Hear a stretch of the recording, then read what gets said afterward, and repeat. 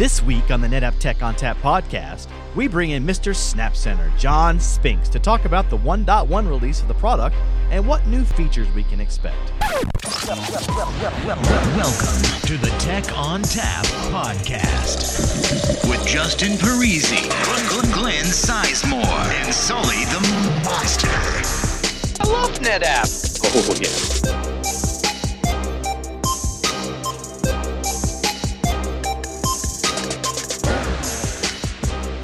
Hello and welcome to the Tech on Tap podcast. My name is Justin Parisi, and sitting next to me is... Glenn Sizemore. It is Glenn Sizemore again. Like clockwork. Like every time, it is Glenn Sizemore. Hey, this is the first time in several weeks that we've all been in the same room together. This is true. Holy crap, we all are here. And that voice, of course, is... Andrew Sullivan. There we go. And sitting next to Andrew is... John Spinks back on the podcast again. Thank you guys for having me. Spinks. John Spinks. Got a haircut. I shaved just so I all see the that. listeners, I'd be in good presentable shape for them. Yeah. Glenn and I also shaved. Yeah, Sully, I don't know what happened over here. Apparently you didn't get the menu, the memo. Beards are out, man. I was told I have to trim mine for this weekend. We're having Easter pictures. with You the are a family, dirty so hipster. I have to... Where's your PBR? I have flannel. to be presentable. I have to look, I don't have to look presentable for work, just for, the pictures. Yeah, talking in front of Fortune 10 customers, no big deal. But pictures with the wife, time to get clean. My beard is seasonal. I shave it off in the spring and wear it in the winter and fall for the rugged winter months of North Carolina. Oh, I've already been through this. I made a terrible mistake. I never should have shaved. It was a bad idea. I'm regretting it, and it's coming back slowly. Your wife and kids like to say to you, Daddy, we can see your face now. Ah! Oh, my daughter traumatized me so hard. Yeah. I told this story a little bit last week, but yeah, she okay. totally she walked in the house. She came home from school, walked in the house, and just had this look of like fear and confusion. And it took her a good 30 seconds to get the words out. It's like, oh no, this is a terrible idea. Anyways, beards, they're awesome. I've got a guest one. Guest beard. Do you want to borrow it, Justin? You feeling good. lonely? I think I need to talk in that after Amy got hair in her mouth. Dude, I did the whole show with this thing. Did you? Okay, I did. I'll do it. Yeah, Give it. It's not that hard. Let's do it. Yeah, here you go. It's great radio for the comment listeners so- at home as Justin puts on a fake beard. That didn't work. He puts it on very poorly, by the way. It's not that hard. Okay. This didn't come with an instruction manual or a technical report. Okay, so John. Anyways, Justin, you couldn't be here last week. You were quite busy. I was quite busy. I was lucky enough to be an attendant of the Storage Field Day at NetApp headquarters last week, where basically we get a bunch of tech delegates. Sorry. You can't concentrate with that thing on, can you? Pass it to me. I'll get it. Oh, yeah. Hold on. All right. Where we get tech influencers to come and listen to us talk about all of our cool NetApp stuff, which is what we did. We had Dave Hitz, we had Dave Wright, we had Joe Caradonna. They all gave the NetApp sales pitch, basically to let the tech influencers know that we are doing good things and that we are making sure that we are keeping the ship afloat with new and innovative ideas. So that was our whole spiel last week. I was able to sit there. I live blogged it. I also did some interviews there with Chris Evans, Stephen Foskett, and Enrico Signoretti, three of the influencers. That's fantastic. You want to let's go ahead and cue that up for the listener? Yeah, let's go ahead and do that. We'll go ahead and play those interviews and see what they had to say about what they thought about the overall Storage Field Day at NetApp. This past week, the Tech on Tap podcast was fortunate enough to be invited to NetApp headquarters in Sunnyvale, California for Storage Field Day 9. This was NetApp's first presentation at the event in several years, so it was a big deal that we were inviting these tech influencers in to deliver the current NetApp strategy and messaging. After the event, we headed out to Mezcal for a dinner, where I was able to snag 3 of the Storage Field Day delegates to discuss the impression NetApp had. In this interview, I talked to the founder of Tech Field Day, Stephen Foskett, as well as Enrico Signoretti of Juku IT, and Chris Evans of The Storage Architect. All right, Tech on Tap podcast is here live at Storage Field Day. We are at a Mexican restaurant called Mezcal. And it is the evening after the Storage Field Day guys came over and were on the NetApp campus. So what we're going to do is we're going to talk a little bit about Storage Field Day. We're going to see what they thought about the presentation, and we'll just go from there and see where the conversation leads us. So I'll start off with the guy who started all this Storage Field Day stuff, Stephen Foskett. Hi, Stephen. Hello, I'm glad to be here with you. So, Stephen, can you give us a little bit of history about Storage Field Day, kind of where it started and what got you the idea to carry this sort of thing out? So Tech Field Day started out in late 2009, and people like me who are writing and speaking about technology found that we needed a better way to connect with the companies that we covered. So, companies like NetApp, I write about storage. It wasn't so effective to try to run into them at a trade show or something because, they're there for a different reason. So we decided, Chris was in on this conversation from the very beginning. We decided to have an event that focuses on people who write and speak about technology and have a nice, long, in-depth conversation with people who really know their stuff within those companies. So we launched Tech Field Day. We've been doing it for, ever since 6 years. We started Storage Field Day after 3 years. This is the 9th event, so it's great to have NetApp back. We actually had Dave and NetApp here 5 years ago, I think. So it's great to be back. So 5 years is kind of a long time. I mean, it's good that we got back. So what did you guys think of the overall event? And I'll start off with Enrico Signoretti, right? Yeah. So Enrico Signoretti, if you could tell us a little bit about what you do and what you thought about today's event. Yeah, so I have a blog and primarily a storage blog, okay, and my content is also syndicated on the register. And actually, so that what I think about the event in general, so Storage Field Day, is great for me because I have I have this opportunity to meet with all these great people in the industry and talk about storage, have the latest insights. So I'm very happy when Stephen invites me. And even today was really great. So usually it's difficult to have a very great session from a large company because, marketing is much more precise than a small company. It's harder to get the right people. But today we got the two Daves, okay, Dave Hitz and Dave Wright, and actually was great. So we got the 2 point of views from the founders of both. Yeah, it's incredible. And nice session, great energy, great questions, and they were really, really also humble. I was really surprised about some of the answers and some of the. That's great. I think that probably I also got some news or some some confirmation about the future of what will happen in the near future for SolidFire and NetApp. Really good. How long have you been doing the Storage Field Day stuff? I mean, you said you read a blog, it's juku.it, right? Yeah. So how long have you been doing the Storage Field Day stuff? Well, I think this is the 11th for me. Yeah. So many times. Okay, 2-3 times a year, maybe more. And I'm traveling from Italy, so for me it's a long travel. But I can never say no to Stephen because I know the content. I know the quality of the speaker. Sometimes you get bad session, always happens. But it's great. So being a blogger and having the opportunity to be here is always great. All right, so last but not least, Chris Evans. So I've actually had internet arguments with Chris Evans. I don't think he knows that, but we've had internet discussions before. And it usually centered around NetApp and the misconceptions that I feel like some of the tech influencers may have had. And to be fair, that's been on us for not making that message clear. So, given that, today, what did you find that was a misconception you had that maybe was cleared up a little bit, or something you didn't know about NetApp that you learned today that was impressive to you? So, yeah, you're probably right. We probably have had conversations that have been less than positive, but then, that's part of the internet, that's part of Twitter and everything else that we do. I think the good thing about today has been the openness, the ability for us to have conversations and ask tough questions without it feeling like we're being awkward, and to get good responses from people like Dave Hitz.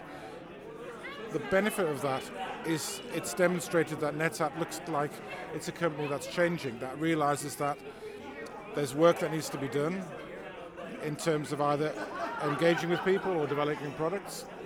And I think actually overall it makes it really positive for the company, because I can now go away and write really positive stuff. I really feel I can go away and say, yeah, there's a really positive vibe about the company. And to be fair, I mean, the arguments were always civil. It wasn't like we were at each other's throats. I mean, you know, it was a discussion about what you thought about things versus what I thought about things. But today, you know, what sort of thing did you learn specifically about NetApp that you hadn't known before, and something that you were interested in the most? Yeah, and that's a good question. So I think some of the focus on data mobility, some of the focus on management. All right, be warned, Stormfield, guys, I'm driving. Claire would never leave any of you behind. So, I might. And I'm not sure how much you got of that, but that was Dave Henry behind me giving us a lovely monologue. I think what I learned really was the fact that NetApp is developing their products to actually be more focused on data, more focused on the customer and what they actually want to do with their data. They're certainly more focused on the cloud, and things like the fabric discussion, the data fabric, actually is real. It's not just pie in the sky. And I think that all of that is really, really useful. So I think what I saw today is the confirmation of a trend that started maybe 1 year ago.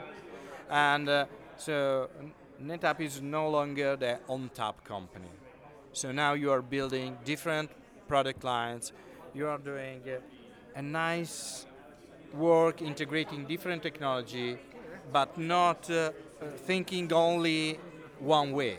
So they are living their own lives. So each single product line is doing its job, and they are getting integrated at the eye level. So one interesting thing today was the use of SnapMirror as a protocol to interconnect everything.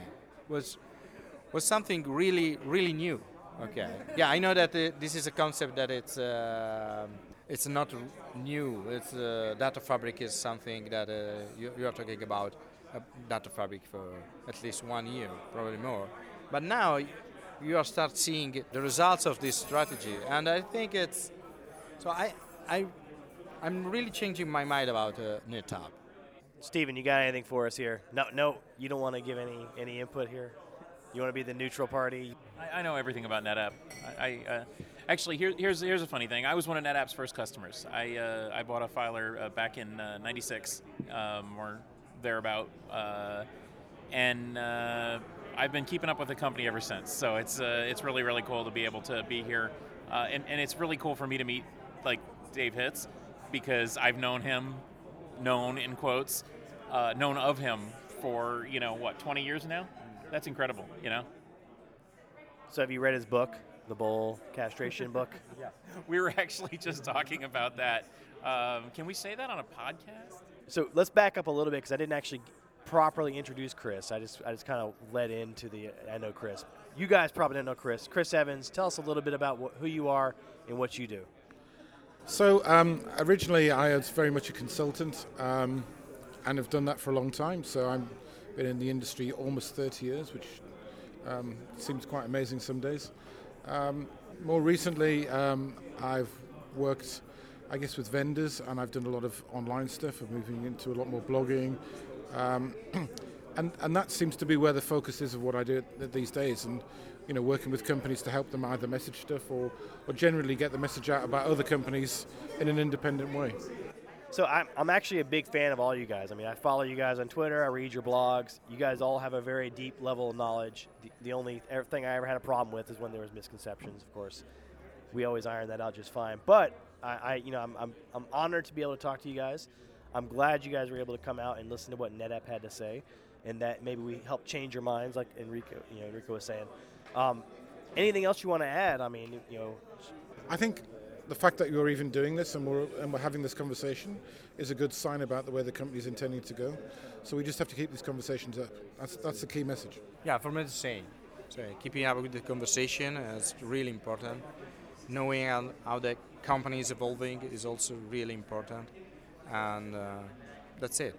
And NetApp really brought the high-powered guys to this session. I think that's the one thing that really struck out most to me was that, looking around the table, the guys who are around the table. I mean, these are all people that I respect, and there they are, and that was impressive. I also want to say that if people want to see the conversation, they can go to youtube.com/TechFieldDay or just Google TechFieldDay NetApp, and they'll probably find it. Yeah, I also live blogged the entire event, all the way down to Howard spilling his coffee. We've got a picture of the aftermath of that. That was a good moment. That's going to go down in Storage Field Day history, I think. All right, guys, I appreciate it a lot. Thanks for taking some time to talk to us. We'll have this podcast up for you to listen to. I'll be sure to tweet out links to all of you. And thanks again so much. Thank you.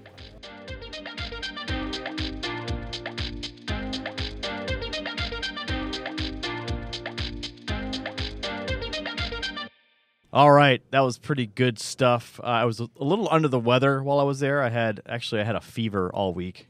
A little? Did you have like typhoid or something? I think I did. Yeah, I was like feverish for a few days and delirious, and my throat was all like, "Hey guys." Well, if I recall the schedule, wasn't NetApp one of the first companies that the delegates were coming to visit? No, they were like one of the second or third, maybe. I don't know. They're middle of the week. Yeah. So all those. So you got them sick, and then they went and got everyone else sick. It worked. The tech industry is a very close knit industry, and we want to make sure that we share a lot of things. I am getting beard in my mouth now. Yeah, you can take the fake beard off. Oh man, I could see why Amy was spitting out beard hair that day. Does this mean that you two have like kissed? No, because you've shared the same beard. No, I wore that beard too, and I did not kiss Justin. You stop that right now. That beard did not taste like bacon. What was your opinion of the mood? Because I'm interested in this, Justin. Watching it from afar, as I did, I didn't get a chance to watch it live. Mm-hmm. We were actually sitting in here recording last week when Dave Wright was getting up to do his speech. We got to catch most of Dave Hitz, but we missed Dave Wright and all of Joe Caradonna stuff. I went home and watched it later on.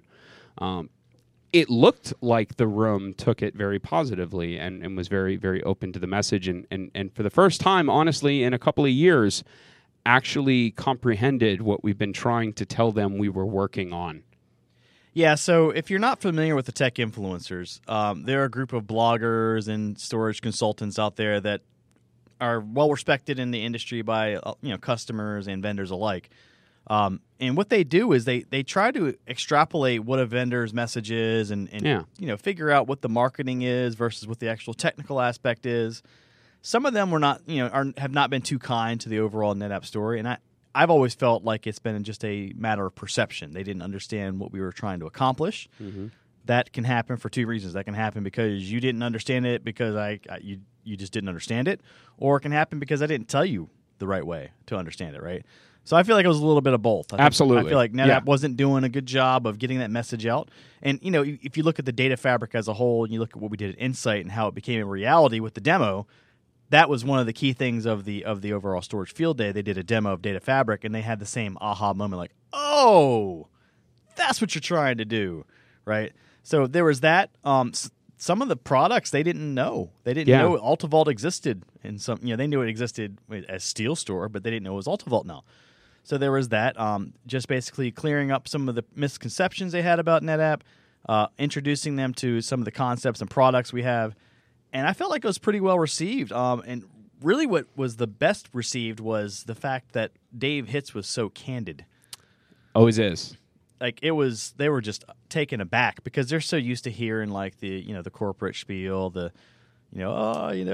birds and rainbows and puppy dogs. Yeah. But Dave was like straight out of the box, came out and was just swinging. I think that's a bit of getting back to what, we'll go ahead and attach to a meme here. We're going to make NetApp great again. But that it's we hear it at Insight. We go to Insight, and this is a podcast full of Insight presenters. John, you were joining us last year when we did the crawl after we were done presenting.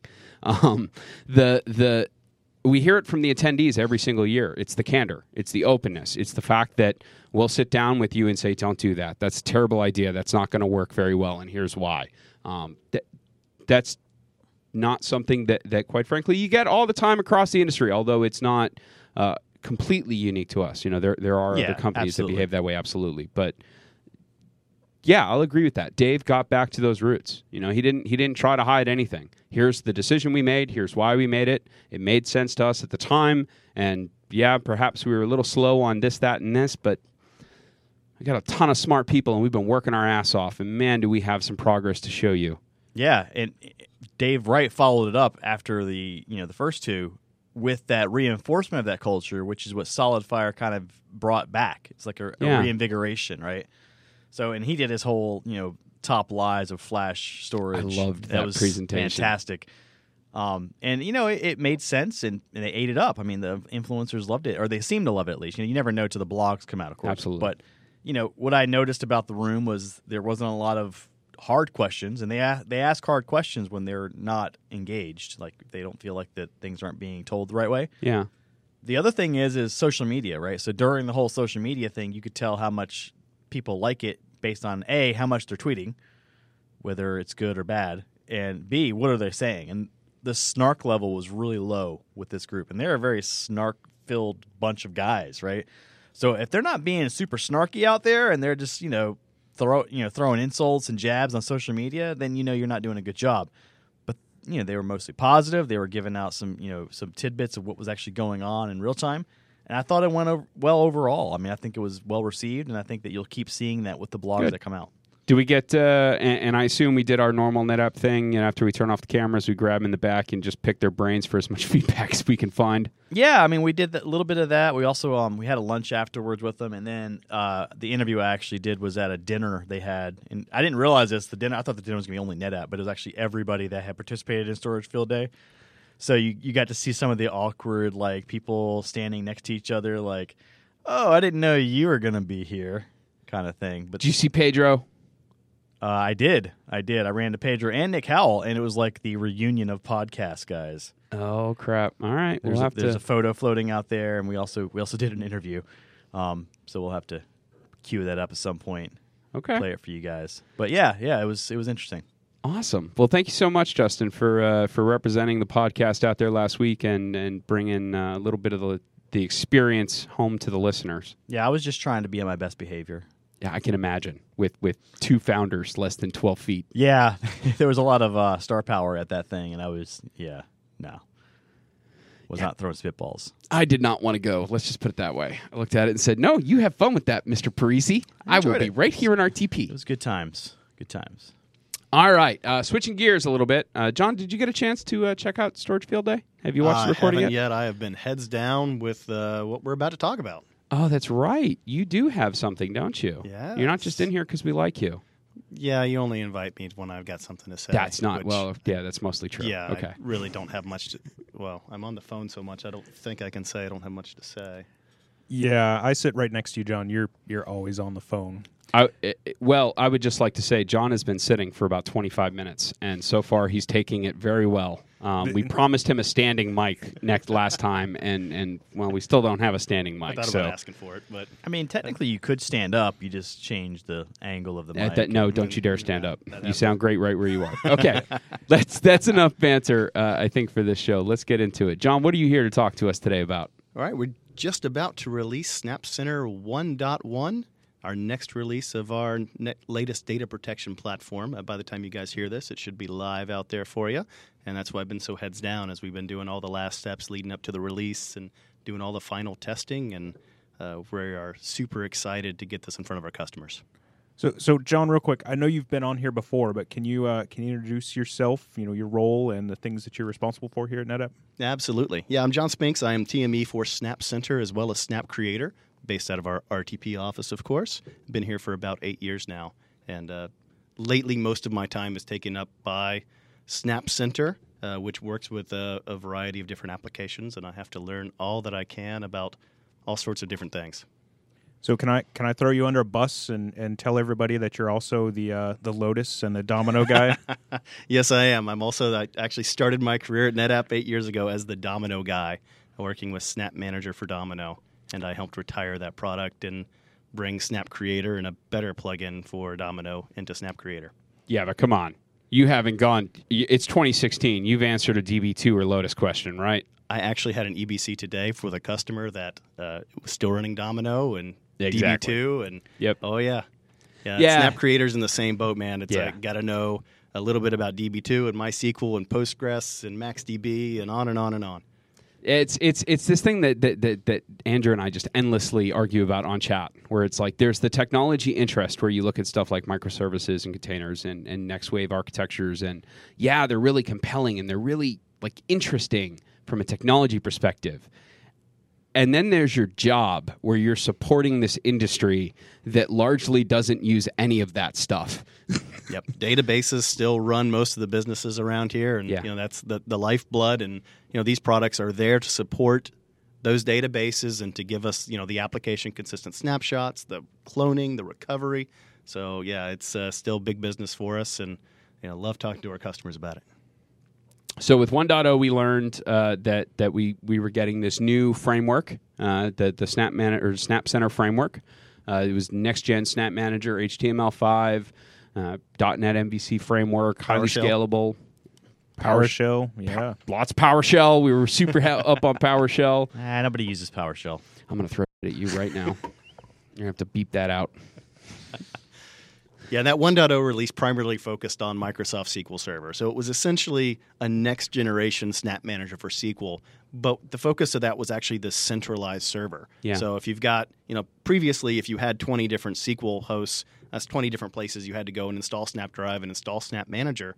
With Snap Center, you have the centralized console, and you can push out the plugins centrally from Snap Center itself and just manage everything from this central interface. So with 1.0, we shipped with the core server and 2 plugins. We had the SnapDrive plugin and the SQL Server plugin. Correct. So what does 1.1 add? Yeah, so it's interesting that you mentioned the packaging, because one of the big changes we did for 1.1 is we've changed that packaging model. Oh, okay. Because in 1.0, usability-wise, what you had to do is download Snap Center and then download each of those plugins and then upload the plugins into Snap Center.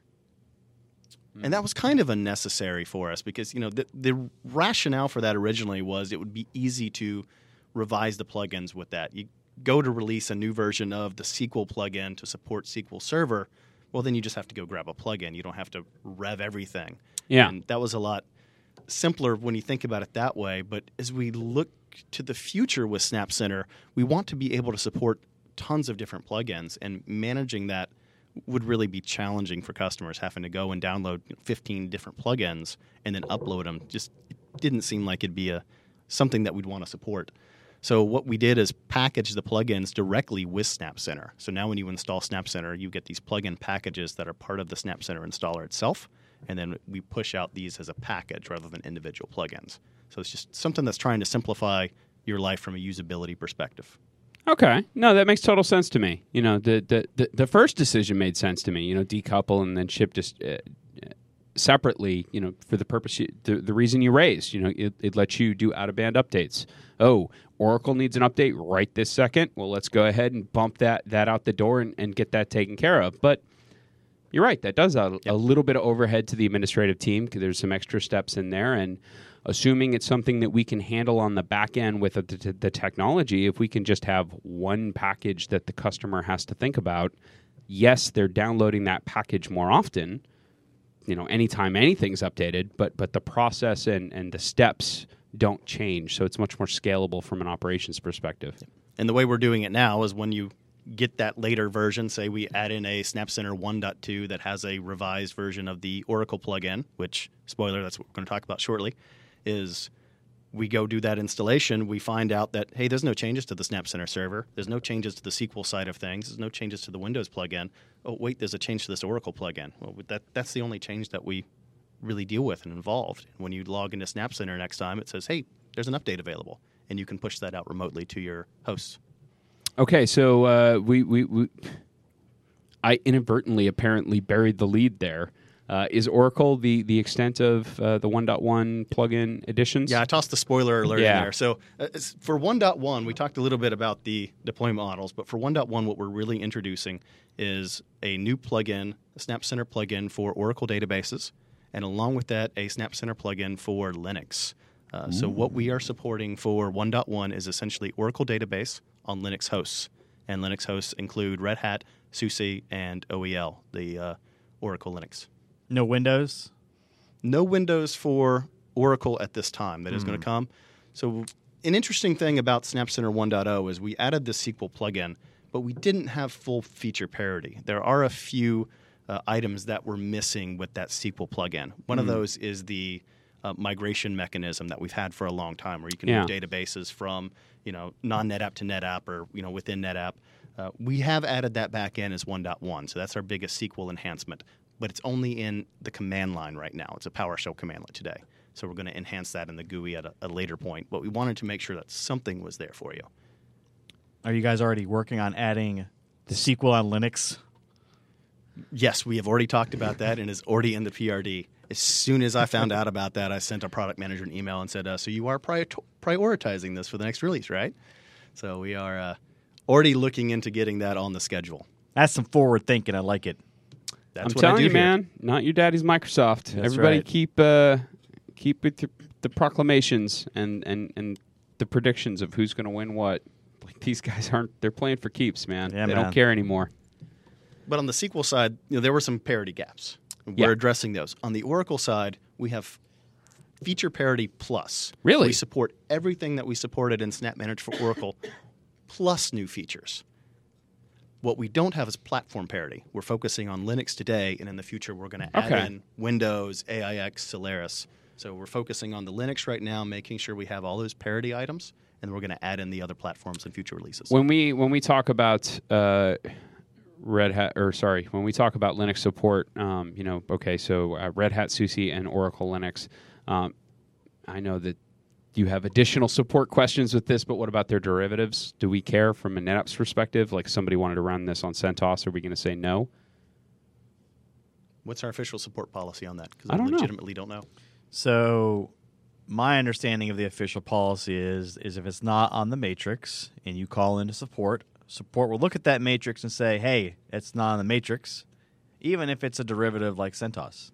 So the key then would be to submit feedback to the IMT guys saying, hey, let's get this qualified. We need to make sure we have it qualified in our matrix. They go through the process, get it qualified. Really what supported means that we qualified it. Doesn't mean it doesn't work. Yeah. Yeah, no, that makes perfect sense, and that's actually why I asked the question specifically, because a lot of people, I did this for years, which is why I started to ask this question. A lot of people, when they hear Red Hat, they assume that all of those derivatives, when they hear SUSE, all of those derivatives, which there's a ton of them, are all just going to be cathered, and we're specifically saying, no, we've tested and support these 3 releases and all of the versions underneath them. That's where we're starting. I love the way you put that, though. We feature complete, but platform dependent.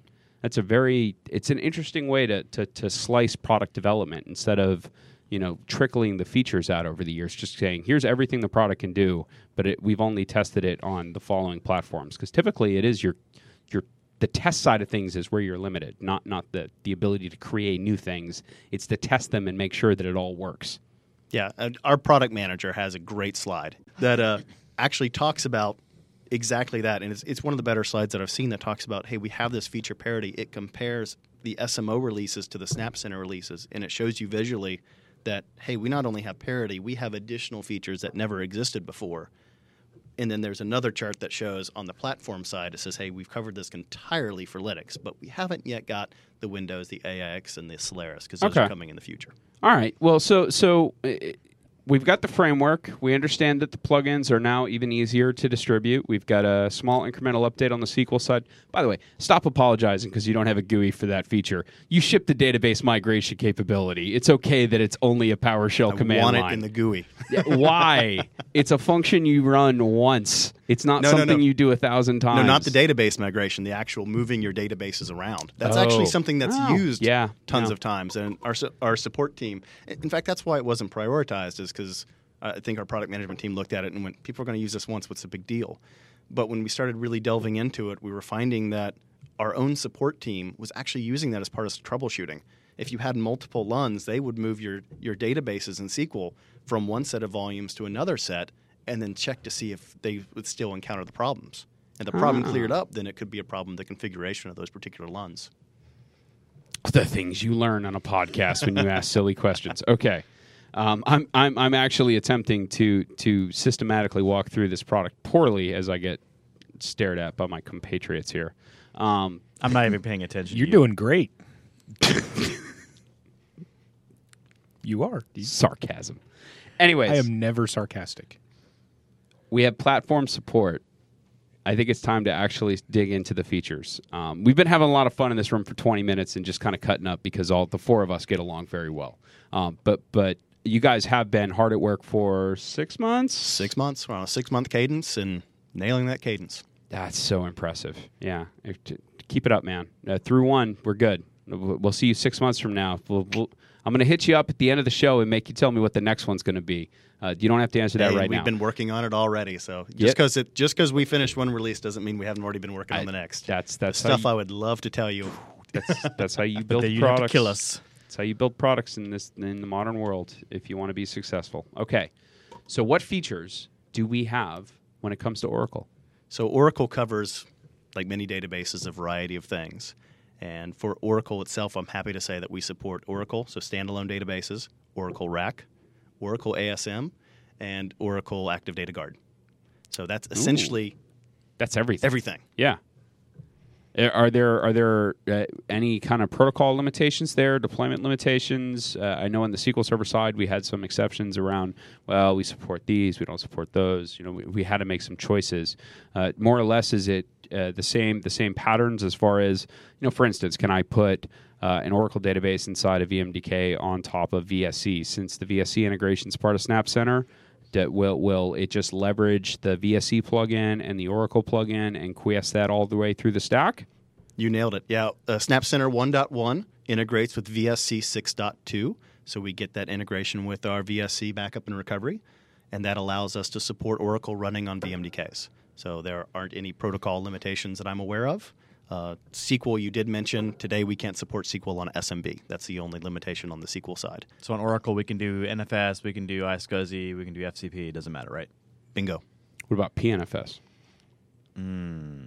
That's not there yet. It might be, actually.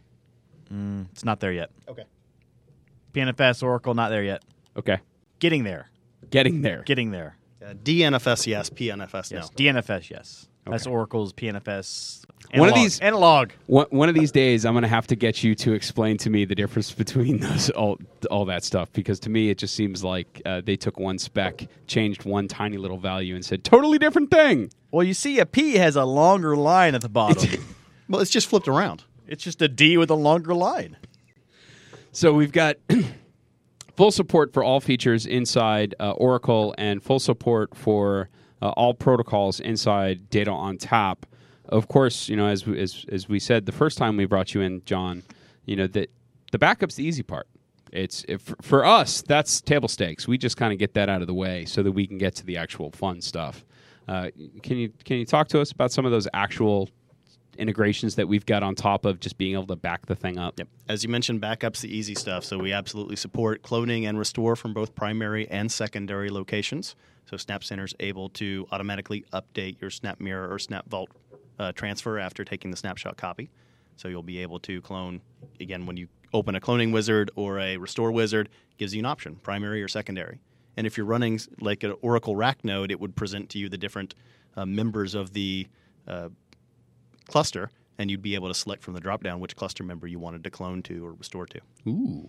Does that, in the case of a Snap Vault destination, is that going to be a single file restore? Do you know? Not at this time, but if you're using Oracle 12c, one of the new features of Oracle 12c is pluggable databases, and we'll be able to support the restore or cloning of specific pluggable databases. Andrew, you shaking your head. You knew about this? Pluggable databases are they're neat stuff. I worked at Oracle when 12c was released, so it's interesting stuff. Yeah, and essentially you go to do a restore operation, you select pluggable databases, and there's a drop-down type ahead box, and you select which of the pluggable databases you want to restore from the drop-down. Just hit next, and we'll complete that restore operation. So if we're restoring off a SnapVault destination, how do we do that today? Is that a copy op off the destination, or are we synchronizing the snapshot back and then running the restore? If we're not doing a single file on demand, how are we actually doing that? Do you know? He's looking in detail at his slide at the moment. Yeah, I was actually looking to see if SMO today supports restore cloning from secondary. I'm not absolutely because I am not an SMO guy. Well, I know. Snap Creator guy. I'm talking about Snap Creator, though. Oh, you're talking about Snap Center. But crap. I got bit by the snaps. Well, they both have the SC acronym, which, managing both products confuse us constantly.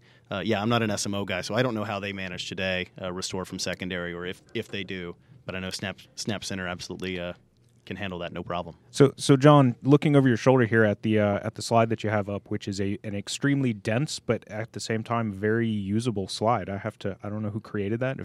If that's your product manager slide, that is an awesome slide. It's a great slide. Who's your PM, man? Anand Raghunathan. Anand? Yeah, great job with this slide. Yeah, no kidding. That is really good. No, so one of the features that I think we sort of barely touched on, can you elaborate on the flexible DB layouts that's listed there? Because that's a change, if I'm not misunderstanding. Yeah. I have no idea what that means. No. So from my understanding, flexible database layouts essentially means that we can support, say, your data on NFS and your logs on iSCSI. Yeah, that's exactly what it says. It also says that you can have some files that perhaps aren't on us, and we just won't back those up. That's okay. Yeah, one of the big features that we have, in that area is your archive logs, for example. Maybe your Oracle archive logs, you're storing them in some other storage, or you're storing them, maybe you're storing them on eSeries. At your restore, your cloning time, we will allow you to specify an external archive log location. So you can point to those even if they're not on NetApp, and that will allow us to do the roll forward of your logs. So John, I like Oracle as much as anybody else. In case you can't see me, I'm shaking my head a little bit. I was a DBA. I don't tell many people this. I was a DBA a long, long time ago for Oracle, and it's great at what it does. It has some challenges. So I admire any Oracle DBA that's out there. But I'm a virtualization guy at heart, and I know that when we released VSC 6.2, I think 2 weeks ago, maybe 3 weeks ago now, there was some changes in what the potential integration there was. Right, we're basically waiting on 1.1. So can you elaborate on some of the changes that happened there? Yeah, so for VSC 6.2, the primary changes for Snap Center itself is the integration with the Oracle database. So now Snap Center and VSC can talk together, and that allows us to support Oracle environments running on VMDKs. But for VSC 6.2 itself, and you may know more about this than I do, Andrew, one of the biggest changes itself was the inclusion of the VASA provider. VSC 6.1 did not have VASA provider. 6.0 was part of it, but we've included the VASA provider as part of VSC 6.2. And then as a reminder for you guys, integrating with Snap Center, there's multiple benefits for our VSC admins. If you are a database person, this gives you that capability of supporting your database environments on a VMDK, which is great. But if you're a virtualization admin and you've been using VSC for years, you still may want to consider using VSC, because what that enables you to do is leverage the Snap Center database. And by leveraging that database, you can create policies within VSC and reuse those policies in your VSC environment. So you could create like a daily policy, an hourly policy, and a weekly policy, and just create backup jobs that leverages those policies as opposed to creating a whole lot of different backup jobs. Yeah, I've found the Snap Center integration to be really friendly, right? One, it's not terribly complicated, but it makes creating those schedules, and particularly if you have a number of data stores, reusing those things, right? Yeah, one of the other big changes that this enables is with VSC, you're no longer using the XML file format that we've been using for a long time. Since you're using that Snap Center database, you can leverage that database with VSC. So that allows increased scalability of your VSC environments. Yeah. And then it also enables you to restore from SnapVault, which is a new capability with the Snap Center integration. Yeah, if you've got 400 VMs inside VSC and, I don't know, you got a couple weeks worth of snapshots configured, and you're wondering why when you click the Restore tab, we sit there for a minute before we're ready to get on that. that's the result of storing that data in a flat file instead of a database that we can query. So absolutely, larger environments. I'd almost think that transition's mandatory, given how much better it actually works in the real world. So to that end, John, another integration, kind of correlated off to the side. SnapCenter's one of these interesting products. Like when we first brought you in, it was very easy to comprehend. We were able to walk through just about every single dialog box that was in the thing. And one release later, now that we've exploded the matrix out to support N platforms instead of SQL Server, it's already getting just a little bit too much for us to really wrap around everything that's in this product. But one of the things that was a big deal with the first conversation was the granularity and our capabilities around RBAC, since we were dealing with an HTML5 common interface that had to service all these different roles. Have we done anything else in that area to improve that experience? Yeah, since 1.0, we actually did several changes as far as usability goes to the role-based access control at SnapCenter. We've actually made it a lot easier for users to add in users, add in groups to both permissions and roles and resources. So we want to simplify that effort so you can either use a pre-existing role or create your own role. And once you assign somebody to a role, you can then assign them to a particular host, a particular plugin, a particular SVM. So we really have a lot of granularity. What about like a volume? Could I create a account called Bob and a volume called Bob and a database called Bob and just delegate all of those things to the same person and give them full control of those resources and nothing else? So in 1.0 and 1.1, we're managing things primarily at the database level. Okay. So at the database level, you could absolutely have a database called Bob, and only Bob could access, manage, clone that database. You could either give him the option to restore or not give him the option to restore. It's pretty granular as far as that goes, but it is at the database level. Gotcha. Meaning that we can't give them particular access to the volumes or LUNs at this point. But ask me that question again when I come back. Okay. Well, I hear it's going to be 6 months from now. It should be about 6 months from now. 6 months? Okay. Well, And there'll be PowerShell. There better be PowerShell or we're going to fight. Okay. You're allowed to come in here and announce Python support. You're not allowed to come in here and announce that you cut PowerShell support. That you're not leaving the room if that happens. But the funny thing is I joke about PowerShell, but we've just added a Linux host support. That doesn't... PowerShell runs there too eventually? But what we've done for It's today... going to have to a SQL on Linux. But what we've done for today in 1.1 is there is a command line available for people that are using hosts. Oh, really? It uses the exact same commands as the PowerShell commandlet. So if you use the commandlet, the same command looks mighty similar on the Oracle side. If you're running on that Linux host, you can run very similar sounding commands at the CLI. How similar? Is it literally the same command with like... Well, I can't say, but looking at it, they look pretty much exactly the same to me. I can't say they're exactly the same, but well, there you go, man, Justin. they look it. NetApp is officially shipped PowerShell on Linux. Hey. It's not actually PowerShell. No. It's PowerShell Linux Lite. PowerShell looking. PowerShell looking. At the end of the day... Listen, we developed the command line interfaces. We developed the GUI plugins. We've got the RBAC interface. There's a lot of stuff from a portal perspective and from a management perspective that we directly own. Long term, the only thing that this team produces that's really going to make a difference is their REST endpoint, and that thing is rock solid stable. So that's why we're comfortable joking about the rest. Yeah, absolutely. And keep in mind now, what are we allowing you to do with SnapCenter? With SnapCenter 1.1, we are allowing you, from a centralized interface, to support SQL environments and Oracle databases from one console. You can back up, you can clone, you can recover from primary, from secondary, and across the data fabric, you can go out to your cloud. Cloud on top is supported, so you're able to, just like the Insight demo that some of you may have seen from this last year, you can create your snapshot on primary and SnapMirror or SnapVault that out to a cloud instance. What about ONTAP Edge? It's still on tap. It's still on tap. Yeah. I got to add. So is Cloud ONTAP. I believe it's all... You mentioned Cloud ONTAP. ONTAP's on I tap. just wanted to be thorough. Yep. Qualified, supported as far as I know. Yeah, no, absolutely. That stuff does. Our product integration is with, as you know, data on tap itself, not the platform that it runs on. Outstanding, man. Not quite the plugin that I was excited to talk about, but that's okay. This one's pretty important too. Oracle isn't exactly my cup of tea, as you may guess, being a Microsoft guy, but it is incredibly important. There's not a single customer that we talk to that doesn't have the portion of their business running somewhere in an Oracle database of some kind. That it seems like just absolutely everybody's got at least one of these things that is, as I said, it is the business. If this thing goes, then they lose everything.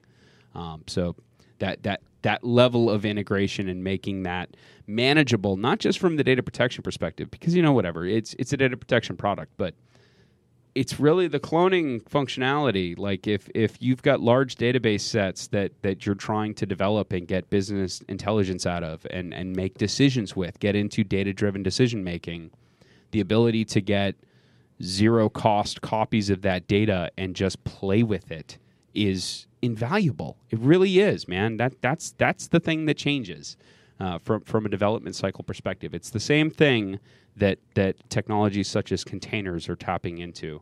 It's the same core capability, only delivered in a very, very, very different way. And that's the part of SnapCenter that I'm excited, regardless of what the plugin is, because that capability is always there. Yeah, I had a customer in the EBC the other day that was, they're new to NetApp, and they were telling me one of their pain points was they have an Oracle DBA that wanted a 3 terabyte database cloned every 3 days. And he said, man, this is such a pain in the butt for us. It takes up so much of our time. And I was like, yeah, we definitely got to talk, because I can show you how to not only make this easier on yourself, but, hey, do you want to offload that entirely to your DBA? Let them self-clone, self-manage it? Absolutely. And guess what? You can get reports on it. You can get logs on it, all from the same centralized console. Or just schedule it. Just let the thing just refresh itself and not even think about it, right? I've heard plenty of stories where people will buy, whether it's Snap Manager or SnapCenter, the product just for that capability. They don't even care about the backup and restore part. That's nice. It's the cloning that really is the powerful piece there. Yeah, and it's somewhat unfortunate because in some ways the application stacks are getting advanced enough that some of this capability is being foreshadowed if you use it, right? So if you got a rack deployment, you don't care about our ability to restore an individual database per se, unless you're dealing with administrative error or a human being, malicious intent. Because the application stack is going to handle that for you. Lose a whole rack, who cares? You got another one somewhere else, and it's just going to continue trucking with that workload. But that's not everything. And in fact, I mentioned that just about every business we work with, they've got a portion of their business that's sitting in this Oracle database, and everything's there. Not all those databases are the ones that are like rack, highly available, super sophisticated. It's kind of alarming how many of them are just sitting inside of VMDK, inside vSphere, not even on a separate drive, just literally installed on the same disk as the operating system. And in those cases, array-based restores start to make a pretty big difference when you take a look at total downtime. So it's not... We shouldn't completely gloss over it. It is absolutely a critical capability that originally is responsible for me liking NetApp, right? That this was the core capability. I watched it bring back a several hundred gigabyte Exchange data store that otherwise would have been a couple weeks of pulling off tape, and was a little bit dumbfounded the first time I saw it happen. That core capability, in my mind, is still super, super, super important. It's just not unique. There's a lot of ways to get that these days. The CI/CD workflows, that is unique. That is bleeding edge. That is worth us spending a little bit more time talking about, just to make sure that customers think about it. If you're a partner out there driving to work today and you got a shop later on, you're going to go in there and talk to them about their Oracle installation. If they're copying data for any reason, you need to have this conversation with them. Even if they're DBAs or, no, we handle it, we just want LUNs, it's our responsibility, stay in your box. Like that, it's 2016, folks. We're trying to get a man on Mars and get a plan B for humanity. We don't have time for this stuff. Yeah, and as part of those cloning workflows, we also enable the capability not only to run any kind of custom scripting command throughout that workflow, we can also automate SQL queries. So if you're creating a clone of your Oracle database and then you need to run some sort of a data scrub or data scramble activity, you can call that right as part of your clone activity. Have that thing scheduled. Run it as you need it. Yeah, particularly for like banks, right? Go ahead, clone that bank, and then scrub all those account numbers so they're not actually real. But the transactions are, just the account numbers aren't. Very, very, very common use case. All right, John. Anything else that you feel that we should bring up in regards to SnapCenter 1.1? Well, that should be available by the time you guys are hearing this podcast. Check out 1.1. Hey, one of the new features that are out there is in the very bottom of Snap Center. If you find yourself using it, there's a little envelope-looking icon. Click it. You can send feedback straight to the product team. Doesn't go to the support guys. Goes the right to product John team. Spinks. Goes right to John Spinks.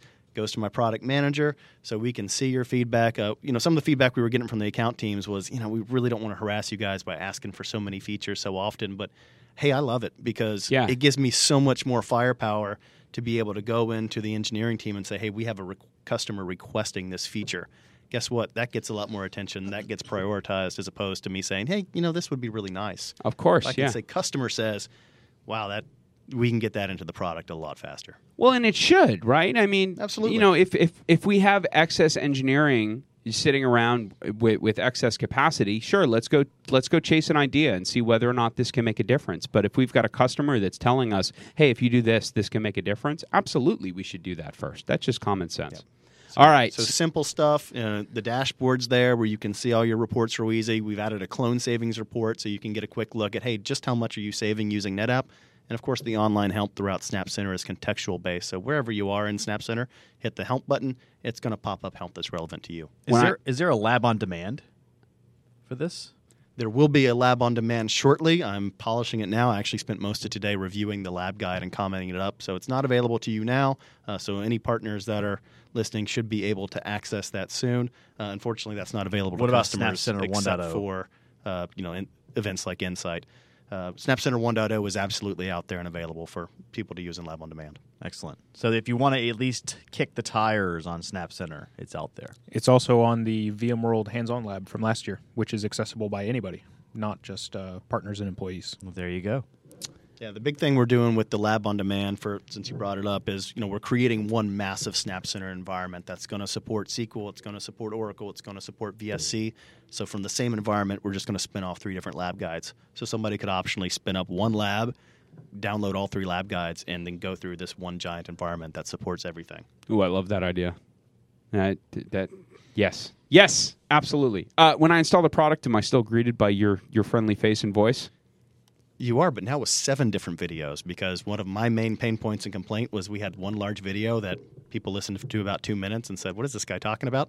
And change the channel. Now, what we've done with that Getting Started page is you click on one of the little items, it pops open a separate window. So if you navigate away, it doesn't lose your place.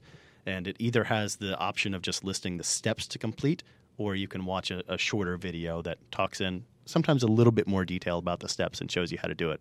But it is my lovely voice. I did have a cold when it was going through, so I can hear it, but nobody else has complained. Hey, man, listen, I've been a product TME before. This is one of those things that you guys are doing that I'm super interested in, and how it works and how the customers respond to it. Like, is this...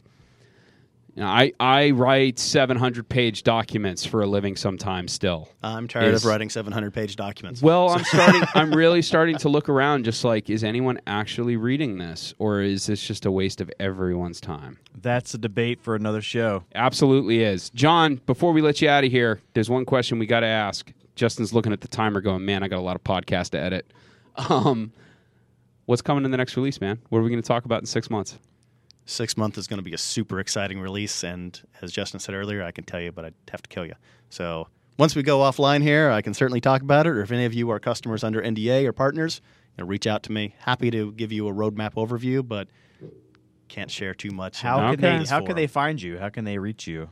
They can reach me at my email address, which is spinks@netapp.com, SP as in Paul, INKS @netapp.com, or at JBSpinks on Twitter. Twitter, definitely the Twitter. So you're the Clippy of Snap Center. I am indeed the Clippy of Snap Center. At least I'm not the Microsoft Bob of Snap Center. That's low. That's real low. That. Okay, on that, you want to...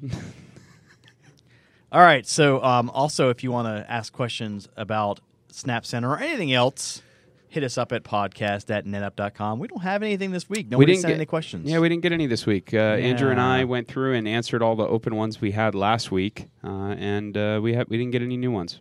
Well, send them in. We'll take a look at them. We'll play the answers on the air here, and then we'll send you some swag of some sort. So podcast@netapp.com.